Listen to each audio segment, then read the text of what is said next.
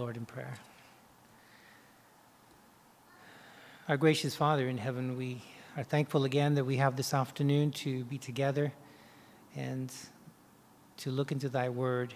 And we pray, Father, that as thou hast already fed us this morning with the truth, we ask, Father, that thou would continue to feed us this afternoon and that thou would give us the grace and the ability to put to action the things that we learn. Help us to retain these things, Lord, especially as we do them. And we pray, Father, for thy word to fulfill its will this afternoon in our hearts. In Jesus' name we pray. Amen.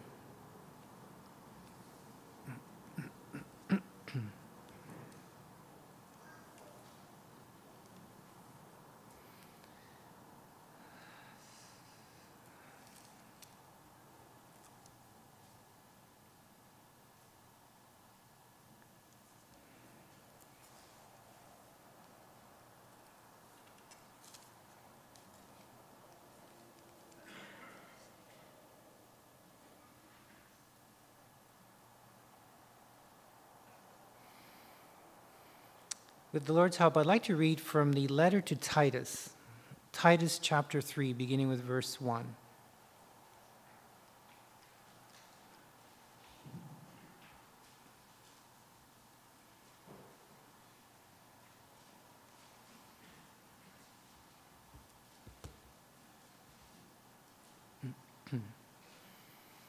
Titus chapter 3.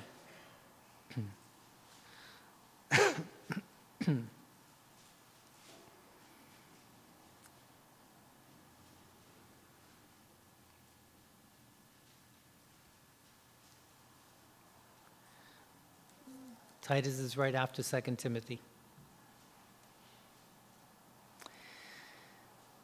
And put them in mind to be subject to principalities and powers, to obey magistrates, to be ready to every good work, to speak evil of no man, to be no brawlers, but gentle, showing all meekness unto all men.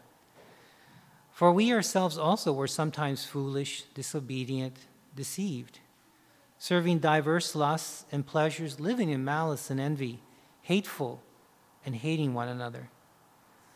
But after the kindness and love of God our Savior toward man appeared, not by works of righteousness which we have done, but according to his mercy he saved us, by the washing of regeneration and renewing of the Holy Ghost, which he shed on us abundantly through Jesus Christ, our Savior, that being justified by his grace, we should be made heirs according to the hope of eternal life.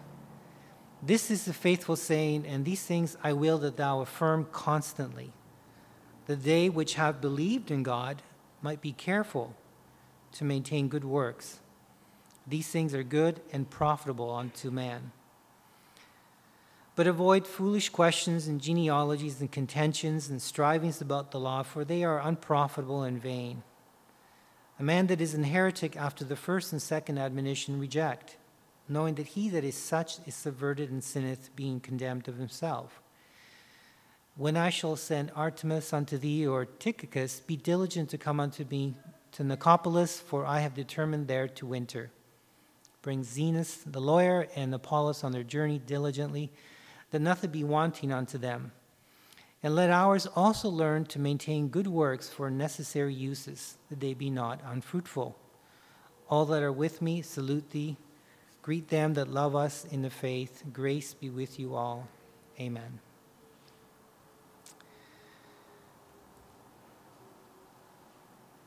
This chapter that we have here in Titus is the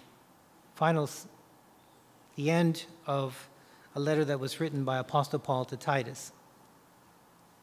And while this letter provides us with additional information with respect to some of the matters with respect to the qualifications of leaders in the church, it also speaks to the expectation that Apostle Paul placed on Titus with respect to his role as an elder and as what Titus should expect of the members of the church as far as behavior is concerned. and the way they should live their lives. Remember that for us, we have the benefit of 20/20 vision in that we can look at the scripture and we can very quickly, if we are diligent in our studies, come to a picture of what Christianity should be, what it means to be holy, what it means, what is the expectation God has on the life of a Christian, what is it that we should be emulating, what is it that our life should be representing, what is it that we should be doing, what actually defines Christianity. And also, it helps us to define what Christianity is in the context that we live in, because we, in particular, here in our Western society, we live in a big city. So what does that mean? What does Christianity look like in a big city? What does Christianity look like in our times where we live? Now, the basics of Christianity are going to be the same. It doesn't matter where you are on the globe, on the face of this earth, you're going to portray, and we can see this picture in the Bible of the love of God. The love of God has to come forth because that is our ultimate objective. Our ultimate objective is to conform to the image of His Son, and Jesus Christ was a living example of what it means to love His Father by obeying Him. Christ demonstrated His love for His Father by obeying His word, the words of His Father. And we then emulate that love to God by obeying God's word. And the best way to obey God's word is to actually mimic our lives after the life of Jesus. And in the case of Apostle Paul, he would encourage, because people they weren't around when Jesus was around. And just like we are not around, we can read the Gospels, but not all the Gospels were written at the same time. So Apostle Paul had to write and give an explanation of, okay, well, this is what I mean by living a Christian life. So be a follower of me as I am a follower of Christ. In other words, emulate the way I am putting Christianity into practice. Watch the way I live. Look at the end of the results of my conduct, and then emulate it, copy it, follow it, apply it to your life. And, we take that for granted because we understand this because we read the scriptures. But in their time, that was not so obvious. It was not so self-evident, particularly as the gospel spread throughout Europe or in the areas of the Roman Empire. People that came into contact with Christianity and heard the fascinating news story of the existence of God and the need for man to be just in the eyes of God, and that there is no way man could be justified in the eyes of God but only by this act of faith, believing in the sacrificial death of the Son of God. That whole message of hope and salvation, appealed to people that didn't know it. But once they embrace that message, then what? What does that look like in reality? What does that look like in my life? And that same question that they asked then, Apostle Paul painstakingly, and God used him because he was clearly a gifted individual. And God used him to be able to articulate, to communicate to us in ways that we can understand what it means to be a Christian. So we embrace Christianity. We embrace the message of love that God showed towards us by giving His Son to die for our sins. We embrace that through faith. But then how does that manifest in the way we walk and live? So as Apostle Paul communicated to Titus that he should communicate to the church that these are the things that are expected of a body of believers. And in this particular chapter, it is preceded by some very clear instructions that Paul categorically divides into various demographics. So we have the aged man, we have the aged women. For example, that the aged man be sober, grave, temperate, sound in faith, in charity, and patience. That the aged women likewise, so they be in behavior as becometh holiness, not false accusers, not given to much wine, teachers of good things. That they may teach the young women to be sober, to love sober-minded, to love their husbands, to love their children, to be discreet, chaste, keepers at home, good, obedient to their own husbands, that the word of God be not blasphemed. And then they go on to young men likewise exhort to be sober-minded, or to be sound in the mind. And he says, in all things showing thyself a pattern of good works, in doctrine showing uncorruptness, gravity, sincerity, sound speech that cannot be condemned, that he that is of the contrary part may be ashamed, having no evil thing to say of you. And then it goes on to say that for the grace of God that bringeth salvation hath appeared to all men. And what does this grace teach us when it appears to all men? It teaches us, verse 12, that denying ungodliness and worldly lust, we should live soberly, righteously, and godly in this present world. So the grace of God has taught us that in the process of denying ungodliness and worldly lusts, we should live soberly, righteously, and godly in this present world, looking for that blessed hope and glorious appearing of the great God and our Savior, Jesus Christ. So the example that Apostle Paul gave Titus to communicate to the believers is one where the experience of grace, in that experience of conversion, of being regenerated, and that's where the 3rd chapter comes in, because he says, for we ourselves also were sometimes foolish. So he's giving a picture of this is what we used to be. We used to be foolish. We used to be disobedient. We used to be deceived. We used to serve our own lusts, our own diverse lusts and pleasures. We were living in malice and envy. We were hateful, and we hated one another. Now, he's speaking in generalities here, of course, but it captures the essence of human interaction. And we can all relate that at one point or another prior to coming to know God, that we were in these things, that these things, in fact, were a description of part of our behavior. But it says here that after the kindness and love of God, our Savior, toward man appeared, then things changed. And in the process of change, we recognize that we need to deny.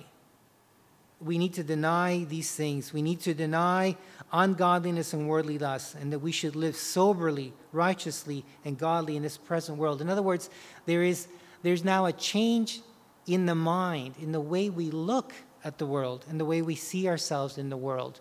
We are now very careful. We are very careful about the way we see ourselves.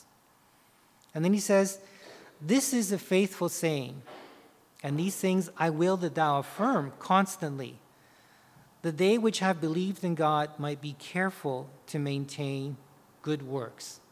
These things are good and profitable unto man. So Paul is instructing Titus that he should instruct the church that those that claim to believe in God should be careful to maintain good works. Careful to maintain good works. And we already know from chapter 2, which I read, that we can show in our lives a pattern of good works by in doctrine. In other words, in the way we teach the Word of God. But not just in the way, because that can obviously apply to Titus and all teachers in the church of God, but it speaks to the way we actually live out the teaching of Christ. That it is lived out in a way that is uncorrupt. It is pure. It has integrity.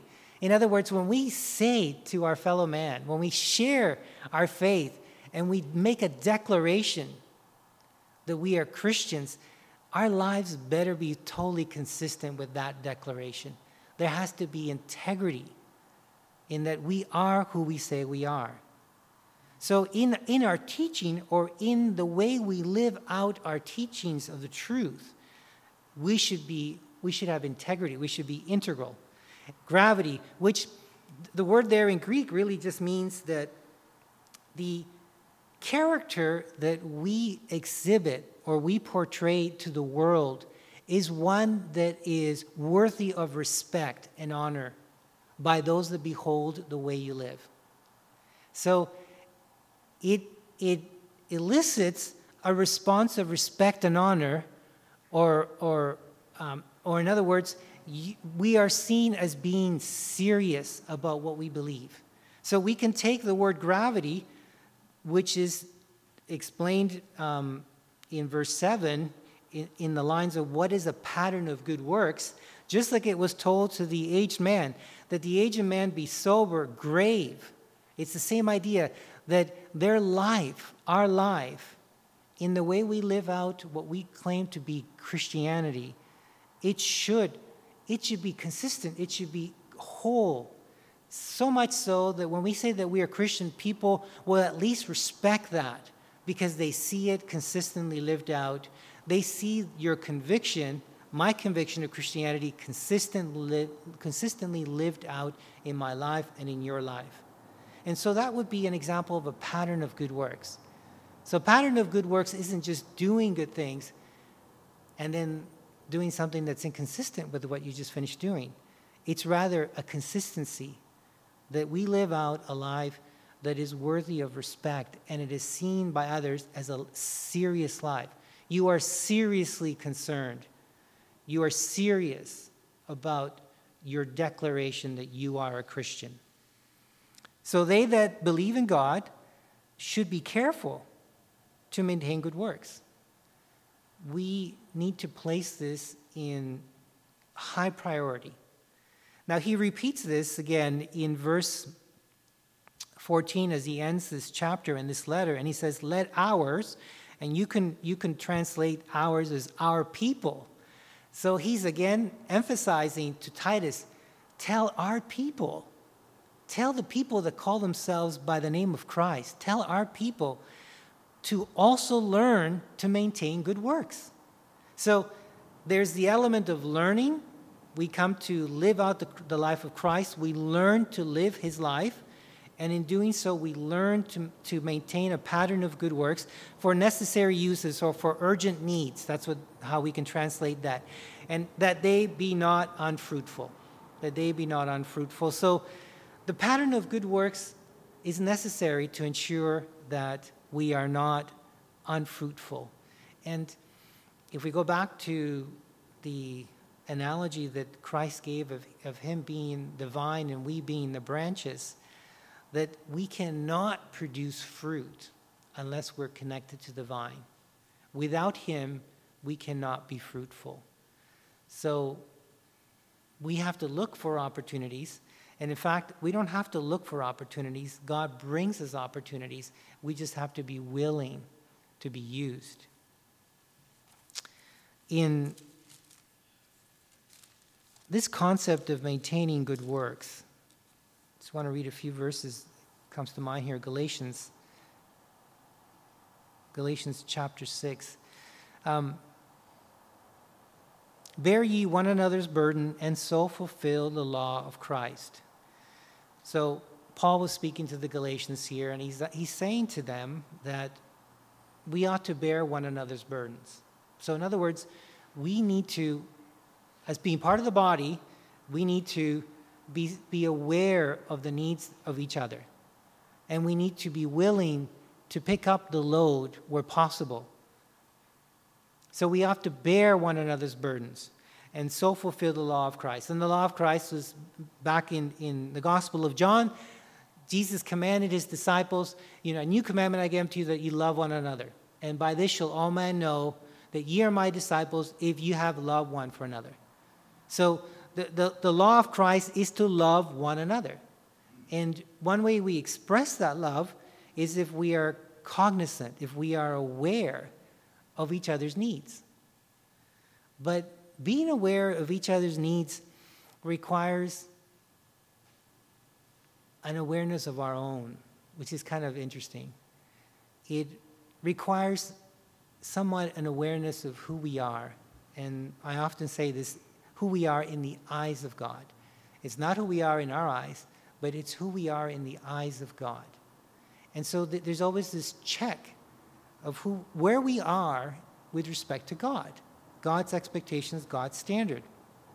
And it's interesting because it says here right after, for if any man, so in other words, Paul is continuing the thought. He is saying, fulfill the law of Christ. Love one another by bearing one another's burdens. In other words, so now he's sort of qualifying what this means. For if a man think himself to be something when he is nothing, he deceiveth himself. So if I think myself to be something, and the context here is something in the sense of spirituality.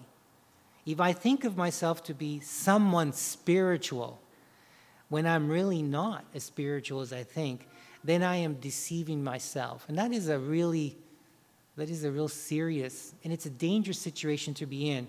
A dangerous situation to think that we are at a certain spiritual state when in fact we are not. And so how do we find that out? He says, well, let every man prove his own work. So this is when we go back to what we read in Titus, that if we are to emulate this characteristic of Christ, we need to prove where we are in that continuum of growth. We are first born into the family of God as babes in Christ, and then we are growing. We're going through this continuum of growth as our mind is being renewed, we are being transformed, and we're conforming to the image of Christ, to the measure of the stature of the fullness of Christ. So that's that continuum, and we want to know, where are we in that continuum? We actually need to know. We need to know where we are. We need to do this self-evaluation on a regular basis. I need to do this self-evaluation. And it says here that let every man prove his own work. Where are we with respect to being careful to maintain good works? With respect to having integrity of our Christian walk, where are we? And it says, prove your own work, and then shall he have rejoicing in himself alone and not in another. So what that means is that if I compare what I am doing in my Christian walk with respect to God's expectation for me, not with respect or in comparison to what another person is doing in their Christian walk, if I qualify, if I am coming close to meeting God's expectation, I can have that rejoicing in myself when I've made the right comparison. And that's exactly what God wants us to do. He wants us to prove our own works, to make sure that proving is made with respect to a reference that doesn't change. And that reference is Jesus Christ, what he left for us. The reference is not us. It's not what someone else is doing, or even what I think I'm doing. The reference is what the expectation is through Jesus Christ. Because in the end, every man shall bear his own burden. In other words, so this almost comes like a contradiction of verse 2 where it says, bear ye one another's burden. And this is in Galatians chapter 6. But what he is saying is that we are going to be held accountable to where we should be in our walk.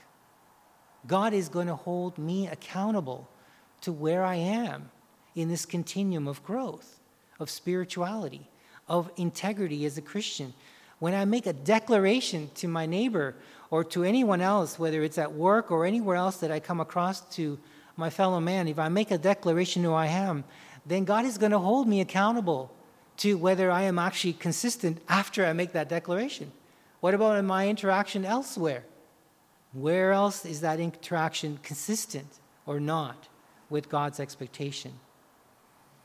And then it says here, be not deceived, God is not mocked, for whatsoever a man soweth, that shall he also reap. For he that soweth to his flesh shall of the flesh reap corruption. But he that soweth to the Spirit shall of the Spirit reap life everlasting. So, Paul is saying there's a law of sums here. Essentially, God saying, you don't have to prove your own works. But whatever you are sowing, you are going to reap. If you sow to the flesh, you are going to reap from that flesh corruption. If we are sowing to the Spirit, we are going to reap everlasting life. And we can't fool God, we can't deceive him, and we better not deceive ourselves. So in this self-evaluation of where we are, proving our own works, we have to also count, what are we actually serving? So we talked about in Titus that there was a time when we were serving other things. It says here we were serving diverse lusts and pleasures. We were serving other things that appealed to us, that competed for our attention, that competed for our energy, that competed for our devotion. And it says here, and let us not be weary in well-doing, for in due season we shall reap if we faint not. So as we have therefore opportunity, let us do good unto all men, especially unto them who are of the household of faith. So the message is clear. We have to be careful to maintain good works. That's a given. It's stressed twice in the letter to Titus. It says, make sure our people, us, the brotherhood, fellowship, should be careful to maintain good works, especially when there are urgent needs. And we need to evaluate ourselves with respect to the standard and then have rejoicing in ourselves when we've made a proper evaluation. And that we should not grow weary in well-doing because our reward is going to be spiritual. It's not, we don't think of rewards the way the world thinks of rewards. We don't think of rewards in the physical sense. We think of the spiritual. When we are doing the will of God, when we find ourselves as servants in the hand of God, the reward is the privilege of being given the opportunity to serve God and to speak on his behalf to one another. And Apostle Paul said that in Corinthians. He says, what is my reward? If I do this, if I have to do this, what's my reward? Well, my reward is that to me is committed. Just the commitment, just God giving us the privilege to represent him here on earth is reward enough. And may we strive for that. Yeah. Even the messages through prayer, God has encouraged us to be like him. He has commanded us to be holy like him and to exhibit the attributes of God. And that attribute of love is one of the most critical things that we need to exemplify in our lives and live out. Love and truth, the truth that is in the scripture and the love of God. May we be encouraged to take these things that we've heard today and put them into action in our lives during the week to come. And may God bless us. This concludes our service. Amen.